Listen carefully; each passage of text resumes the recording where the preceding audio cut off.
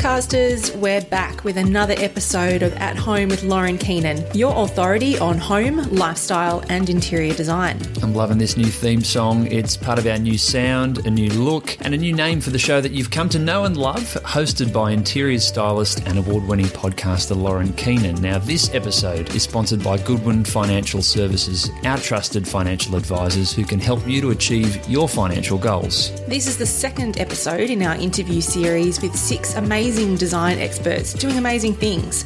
And today I'm talking to landscape designer Adam Robinson. I do like taking a holistic approach. So, you know, when I see a client, rather than saying, where do you want the retaining walls and where's the paving going, I say, well, who lives here and what's your lifestyle like? Yeah. So design around their lifestyle. Everyone works so hard these days, so that precious time of being able to retreat and put the phone or the tablet down or get away from the computer and be in your little haven, I mean, that's just so healing in itself. And I think we're starting to appreciate that more and more. Adam is one clever guy. He's a landscape designer, an interior designer, a stylist, and he's also a horticulturalist. So wears a few different hats, huh? That would be an understatement.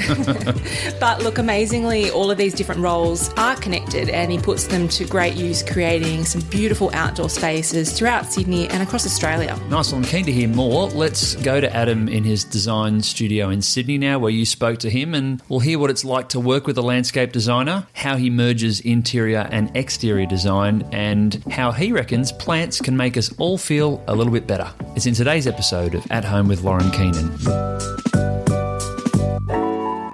Thank you so much for having me in your beautiful studio space. This is amazing. Thank you, Lauren. Thanks for coming in. Do you pinch yourself every day coming to work amongst this nice greenery and all your images on the wall?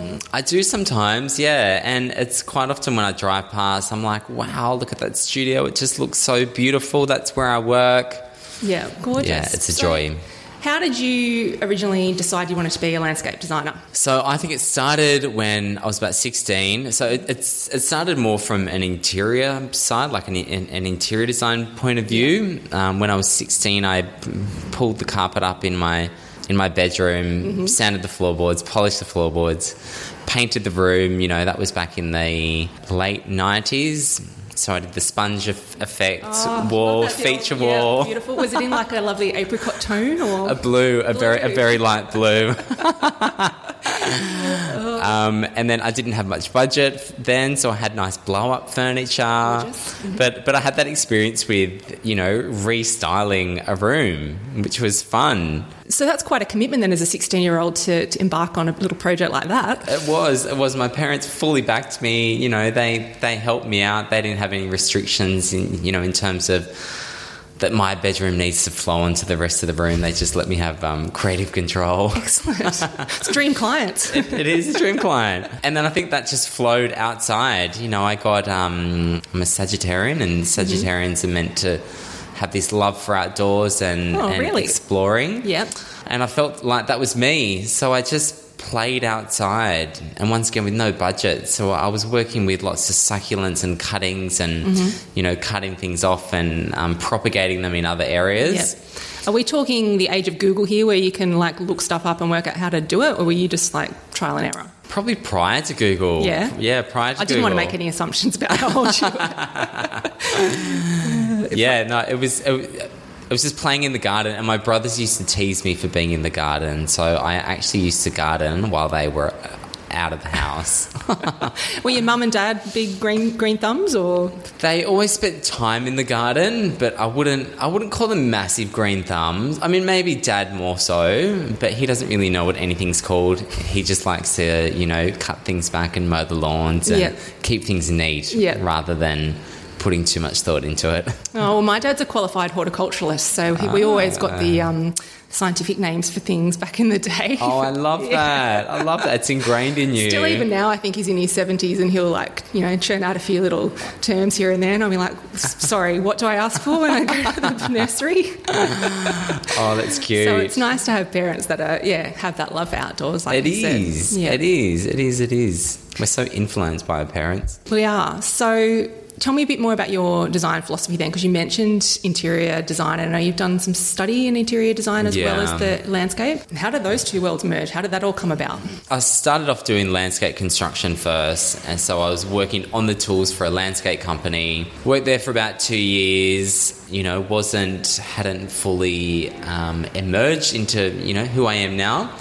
I loved working on site, but the more and more the construction company grew and more construction guys came on board, I just realised that I didn't really fit in on site, and there was lots of paving and cutting stone and wheelbarrowing, soil in, and it was just quite laboursome. So I went into landscape design, and when I finished the landscape construction course and I studied the landscape design one, that was where I found my people. I was like, oh my God, I feel like I belong here. Is that because it is more creative and there's concepts behind it? And there's more flair. Yeah. Yeah, so that was a joy to be in that class, where the construction class, no one really wanted to be there. Everyone would just copy what I was doing in terms of plant exams and learning the names. They just wanted to get the certificate and work on site. Yeah. So the design course was beautiful and the teachers were great. They were inspiring. Where did you study? At Bride TAFE. Yeah, so a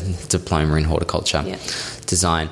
So that was a great course. I finished that and travelled for a few months, and then I landed my first design job. And I loved it. I stayed there for 12 months, and then I moved across to another company. And then after a few years, I just had this burning desire to study interiors as well. Because I guess with my design philosophy, I do like taking a holistic approach. So, when I see a client, rather than saying, where do you want the retaining walls and where's the paving going, I say, well, who lives here and what's your lifestyle like? Yeah.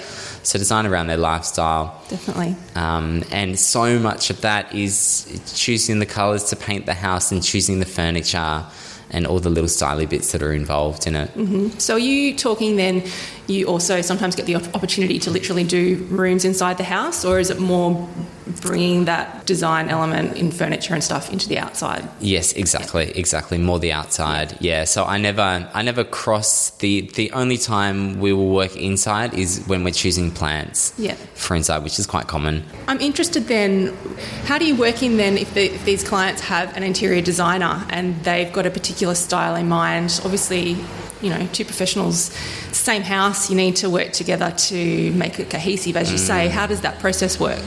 It's a dream. These days, every renovation, if it hasn't happened already, is opening the back of the house out and connecting it to the outdoors. Yeah. So it makes sense. I love working with the interior designer because you just get this beautiful synergy from inside to out. And, there is a certain style that is created inside with the interiors, but also with the architecture. And I truly believe that the landscaper's design role is to pull from the interiors and pull from the architecture. Yep. And that's when you get the beautiful result. It used to be, a lot of people used to think of their outdoor spaces last. It was like, we're building a new house, when we get some more money, we'll do the outside. Yeah. Or we're doing a renovation, we'll think about the outside later. Yeah. But that kind of seems a bit counterintuitive, really, doesn't it? Yeah, absolutely. Given that it's another room in the house, essentially, and it's something that should be approached as part of the whole design. 100%. And in a climate like ours, we all love to entertain, we all love to be outside. Everyone works so hard these days, so that precious time of being able to retreat and put the phone or the tablet down or get away from the computer and be in your little haven, I mean, that's just so healing in itself. And I think we're starting to appreciate that more and more. That sounds like it's a really important part of your sort of philosophy, that the therapeutic nature of gardens and how it can help us health-wise. It is. I have experience, I struggle with anxiety myself. And it's such a common thing. I mean, it feels like these days everyone's either got anxiety, depression, sad, or isn't both. It? Yeah, but that's the way the world is going, and I don't think it's going to change anytime soon. So I think we're all looking for ways that we can ground, and we can reconnect with nature, and whether you've got a backyard or whether it's a courtyard or whether it's a balcony, you can still have some form of connection. with Put the nature. phone away and get a book or a cup of tea and... Yeah, or tend to the garden. Yeah. You know, dirty hands, clean mind. Yeah, that's a good one. Haven't heard that one before. It is a good one. You know, I know myself. I mean, being a landscape designer, I don't spend a lot of time in the garden, and I live in an apartment myself, but I do have pots. But when I go to my parents' place to catch up with them, if I go over for lunch or if we go to a cafe, it's such a different experience compared to when I will go over and we'll all work in the garden. Yeah. We all feel so much more grounded. The conversation is a lot more loose and open and flows. And you feel so different after. Is that because you kind of just get caught up in what you're doing, and so instead of focusing on, you know, the thoughts in your head, you're focusing on what you're doing with your hands and how you're shaping what you're doing? 100%. 100%. I think it's so simple, but it makes such an impact. And, you know, being able to have a backyard or have an outdoor space and bring the kids out and spend time with them rather than pushing them into the media room or, you know, whatever it is, you know, it's huge for mental health. Going back to working with other professionals, in terms of a large project, when is the best time for a client to engage you as the landscape designer? Is it best for you to be involved from the get-go so you can know what the sort of the scope of the project is and what the look's going to be? When's the best time for you to get involved? If it's not from the get-go, which is ideal because you may as well do it earlier than later, at the interior designer's concept stage. Yeah.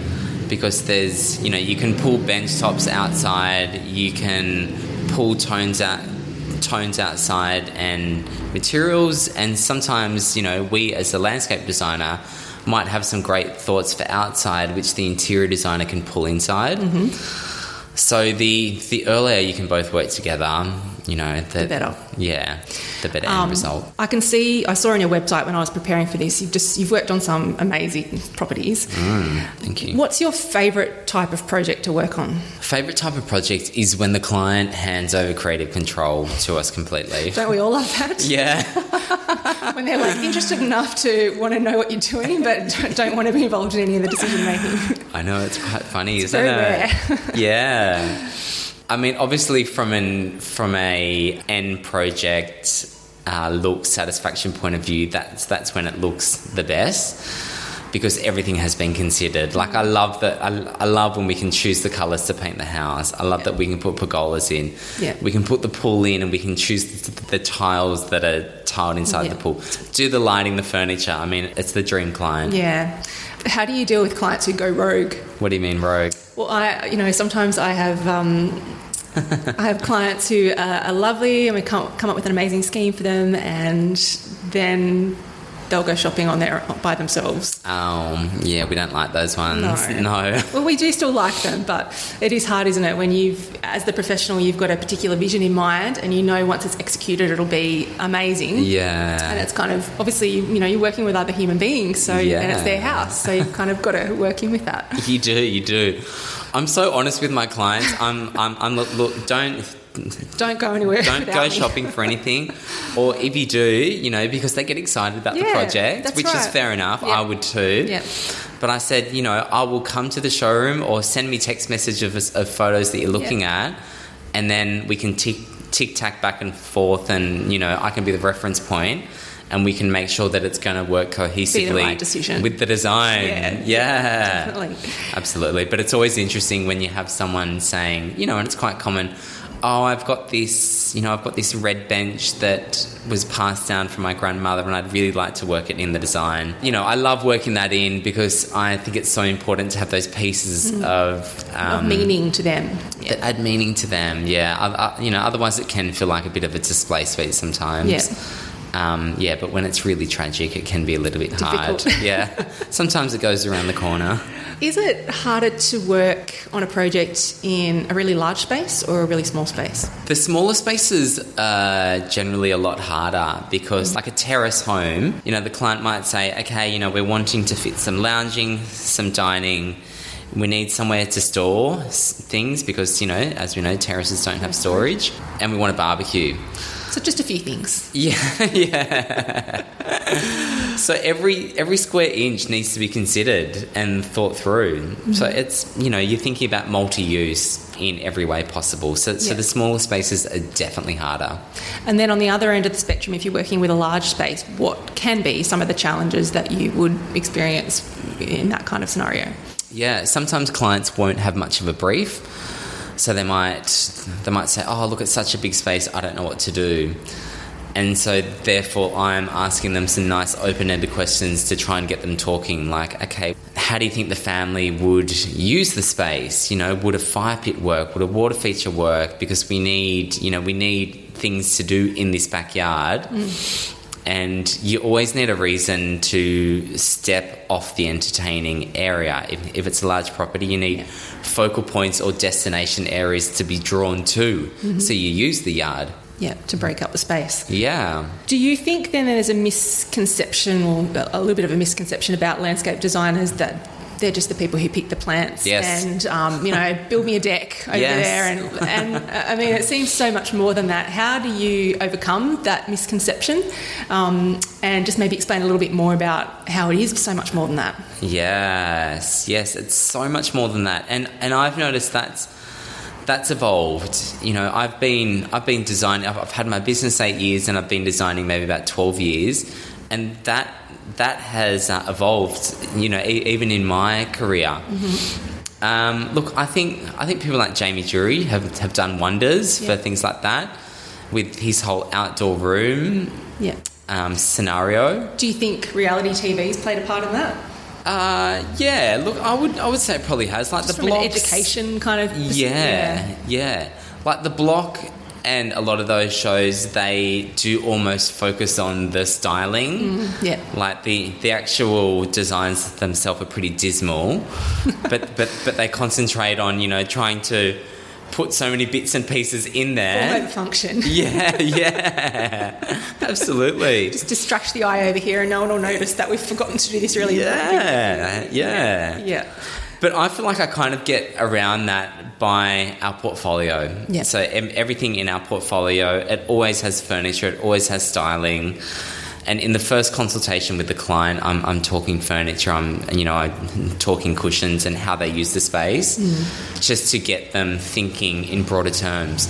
And also from a budget point of view, once you actually install the bones of the garden, it's costly to bring in the furniture and the screens and the mirrors and the pots. So if you can get the client thinking about that from the word go, then you can include that in the whole budget. Yeah. Someone's got a beautiful semi-detached house and they've got a reasonably sized backyard and they want to do something amazing. How long does that process take? Because I think not all clients are aware of how some people think that you can, backyard blitz, do it in a weekend, in 2 weeks. So it's not really feasible, is it? No, it's not feasible at all. Yeah. And the devil's in the detail. Fail to plan to fail. The design process itself, that takes about 8 weeks. Yeah. Because we need to, come up with the creative side of it, present that to the client. The client needs time to sit on that and digest everything, come back with some comments and questions, and then we finalise. So there's, 8 weeks roughly in the design. And then the installation definitely takes time, because there's certain things like if you're doing a concrete, like a polished concrete bench top on the barbecue, the actual framework needs to be constructed first, and then the bench top guys come in and measure that up, and then it's 4 to 6 weeks for that. So there's things take time. It definitely task, really. It is. Yeah. It's a client management thing. Yeah. I like that Adam has so much fun with his work and he sounds like he really loves it. We'll have more with him shortly. But first, whether you're investing in landscape design or maybe saving for an investment outside of the family home, you need to be confident that you're managing your money properly so that you can make the most of all of your efforts. And sometimes it really helps to get some advice from the experts. We've been working with Goodwin Financial Services in Sydney for a few years now, and they've helped us to plan for our financial future and protect what we're building. And they can help you too with things like budgeting, making the most of superannuation superannuation, choosing the right investment strategy, and protecting you and your family. So if you're looking for someone who you can trust to help you achieve your financial goals, Lauren and I can recommend Goodwin Financial Services to look after you as well. Just search Goodwin Financial Services Sydney and ask for Luke. But just remember, this is not financial advice and it doesn't take into account the objective situation or needs of any particular person. You need to consider your own financial situation before you make any decisions based on this information.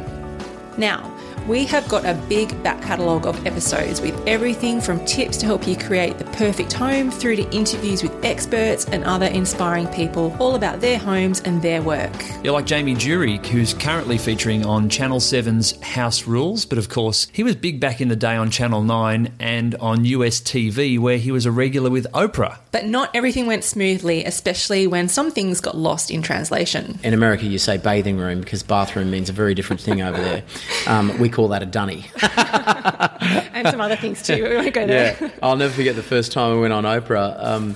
I said to her, we're really great with pot plants over in Australia. And she goes, Jamie, you're an American now. We call them container plants, not pot. Don't use the word pot. It's another thing. That's a whole other thing over there. So anyway, I learned a lot of faux pas in my time with her, which was great. It's still funny, right? It is still funny. He was good value, and you can go back and listen to that whole chat or check out some of the clips on Lauren's YouTube channel. But now from one landscape designer back to another, and Adam Robinson, who Lauren has been talking with in Sydney, where we continue the chat about the power of plants. And just like I do with my clients for the interior of the home, Adam says you can use plants to create a concept and tell specific stories about you and your outdoor space. So much so, probably more than what people realise. For example, with plant form and plant texture, we all know that there's the lovely succulents and yuccas, which were quite popular, and all those really architectural plants, which are quite rigid, can often be a little bit spiky. And then on the other scale, there's plants like grasses and bamboos and lighter plants, which will catch the breeze and blow in the wind. Both of those plants have completely different personalities to them. So yeah, plants are huge. Plants can definitely tell that story. Do you see them as the star attraction, or are they just one ingredient in the overall success of a design? I think the plants are crucial. There's I really think it's just as important to get the bones of the garden right, and then the plants they soften those bones, but they also tell a huge part of the story. Mm-hmm. No, plant choice and plant selection are crucial. How do you go about teaching clients how to look after the garden once you've designed it? Because in interior space, I'm there on the day, I install it, I'm like, this is how it looks its best, and they can take a photo and there's nothing that they necessarily have to keep alive to keep it looking beautiful. But how, a garden's a completely different scenario. How do you work that in?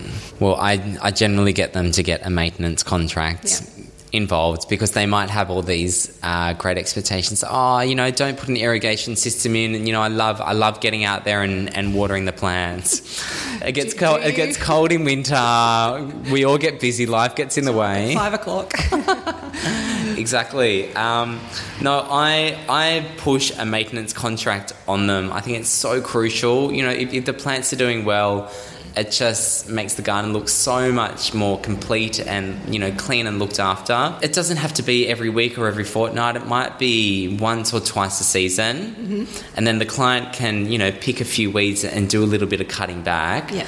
But then the maintenance people can come in and do the horticultural things, which they might not be as educated or have as much interest in. Yeah. Are there trends in gardens as there are in interiors? And are clients aware of that, or is that something that you drive as the designer? I think the designer definitely drives that, because clients can sometimes, where they're up to in terms of trends might be a little bit further back, because that's what they're seeing, in Pinterest But then some clients are quite up to date with it, so they will kind of push you in certain ways as well.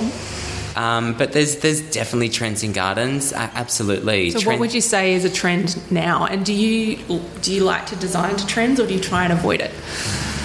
Oh, look, I think we all just design to trends in some kind of way. Gardens, I mean, there's trends in garden, but they're not as fierce as interiors. Yeah. Because gardens are pretty timeless and classic. Interiors are just fly by night, in one day, out the next. Like fashion. Terrible. Yeah. And so tell me what's next for your design studio. Anything exciting on the horizon that you can share with us? Absolutely. So I collaborated with Garden Life. Oh, wow. Love that shop. About a year and a half ago. So do I. I always love it. And I really get along with Richard and all the guys there. So I collaborated with them just over 12 months ago to do a range of pots. So it was a design collaboration with Richard and I. And those That's pots... Richard Unsworth, in case... Richard Unsworth, yeah. Yep. And those pots, they're called Moderno ARD. They're a timeless classic design, but with a contemporary spin. And they've just sold so well. Wow. You know. What materials do they use? So it's like a lightweight fibre cement material with like a soft grey and then a soft white as well, like a ivory kind of white.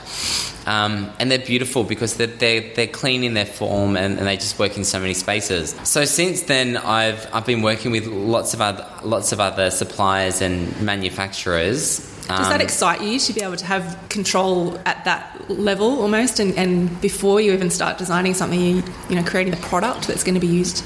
Oh my God, it feeds my soul. I love it. I love it. I love it, love it, love it. Yeah, absolutely. So we've got some beautiful pots, some screens, some mirrors. And this is all with Garden Life? Or No, with some other suppliers. Yep. Yeah, I'll wait till they're... Stay tuned for that one. Yeah. Oh, that's fantastic. Yeah, so lots more product. Yep. Lots more product. Amazing. Yeah, and, which is exciting. I mean, things like pots, especially in Sydney, in urban sort of environments, when people just have balconies or rooftops, not heaps of space, to have a beautiful pot, it's almost like another piece of furniture in the space. It is. And indoor and out. Like all of the product that we're doing, they're very much indoor outdoor because they can be pulled inside or they can be used outside. Yeah. So yeah, lots of scope. I saw on your website that you have a publication that you bring out. I'm not sure how often does that come out and what's it called? So it's called Handle, and it is it's our self-produced publication. It's online and also in print. And it comes out twice a year, and it's a beautiful, large, broadsheet magazine, newspaper kind of feel. Isn't it nice to have something to touch as well? Absolutely. I like looking at things online as well, but it is nice to have something in your hands. Yeah, because you can take it out into the garden or onto the veranda or onto the lounge and actually go over it. Yeah, and disconnect from technology. Yeah, it's been great. We've had really good feedback about this. It's been a really nice way of clients to connect with our brand in a much softer way without looking on a website. Yep. And we also have lots of industry information in there. It's not just about us. It's not just about ARD. Yep. So there's some beautiful stories. Like in the first one, there was this great story of how the Aboriginals used to backburn the land and just how wrong we are getting it now. And this Aboriginal guy who has been told these stories over the years actually went and spoke to the fire brigades and just said, guys, I just want you to listen to what I'm saying. And these fire brigades saw the worth in his stories, and they are now working with him to use some of those principles that the Aboriginals used to. It's such a beautiful story. How did you come across that story? I went to this talk. I can't remember where it was, but there's this beautiful book that I also can't remember the name. Yeah, I'm a little bit vague in that kind of area. Okay. Yeah. Yeah. Oh, that's amazing. It's like you said, it's just nice to let clients or potential clients have something that they can flip through and see your work rather than just sitting in front of a screen, which kind of fits in with the principles that we were talking about earlier about disconnecting from all that and trying something different. Yeah. And we talk about product, like we talk about different kind of pots and materials that are on trend. and they're from all different kinds of suppliers. Yeah. So we pull the industry into it as well. It's beautiful. I'll have to post you a copy. I would love that. Yeah. Last question. Do you have a favourite plant? Or is that like asking, a mother of 5, does she have a favourite child? No, I do have a favourite plant. I have this real connection with a Japanese windflower. What does that look like? So it's a beautiful perennial plant that flowers in autumn. And I think that in itself is really beautiful because autumn, things are normally dying off, and that's when we cut back everything. Yep. But it starts to flower in autumn, and the seed head itself, the flower is probably about maybe 800 tall, so it stands out quite tall. And it's the classic flower. It's got the yellow circle in the middle with the white petals.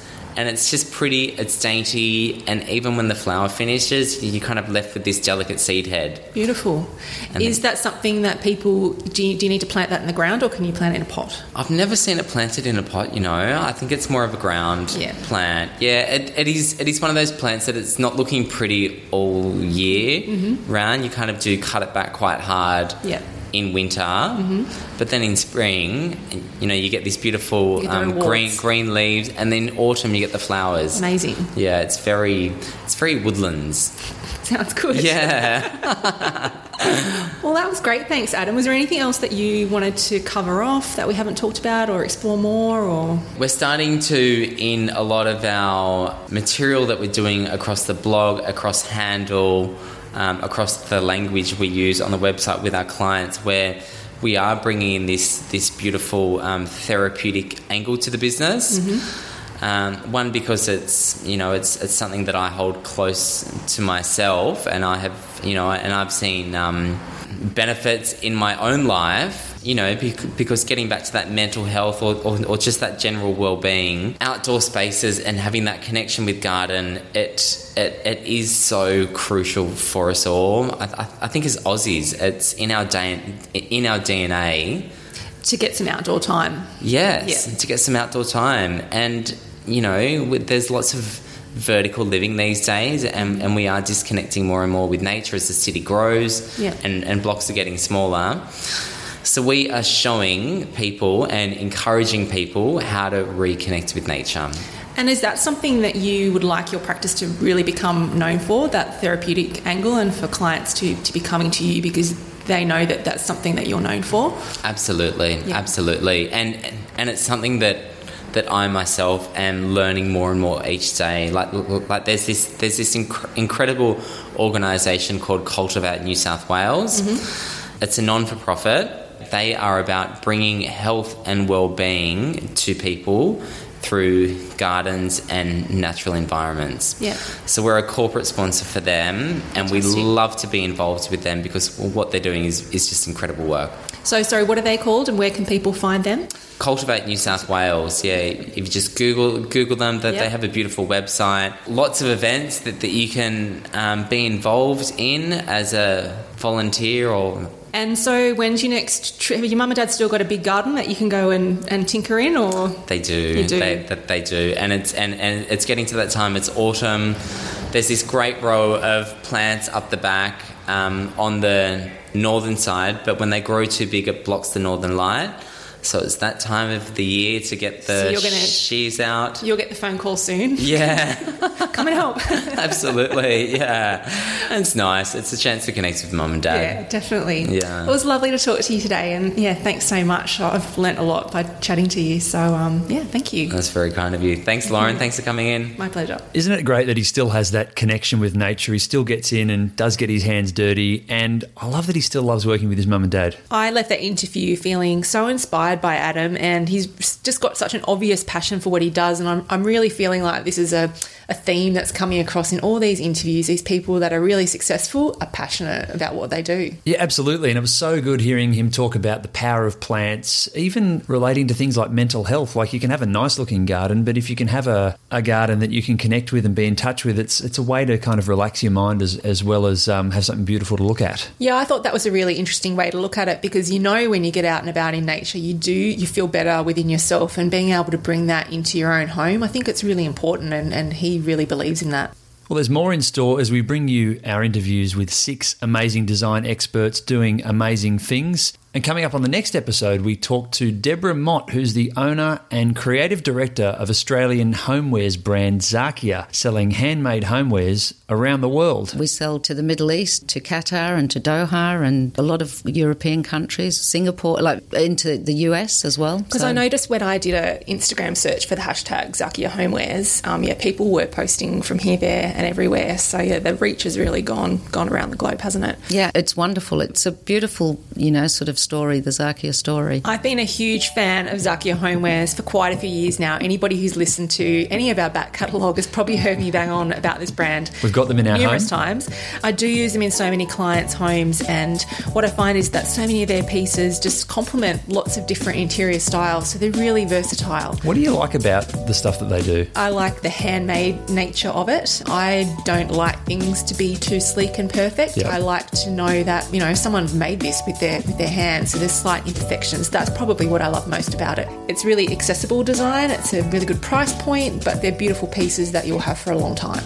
And Deborah's really interesting because she's a creative person that recently bought this business, and she's going to tell us about what's next for the brand and how she's taking it to the next level. And don't forget, you can contact Lauren at any time if you want to collaborate with Lauren on a product or perhaps an online giveaway, if you've got an idea for our podcast, or if you want Lauren to come and work with you to help you create the perfect home. You can check out her work online now at Lauren Keenan Home on Instagram, or her portfolio of work is available on the website laurenkeenan.com.au. And that's the show today, thanks to Goodwin Financial Services, our trusted financial advisors who can help you achieve your financial goals. Thanks so much for listening, and we'll catch you soon on another episode of At Home with Lauren Keenan. See you guys.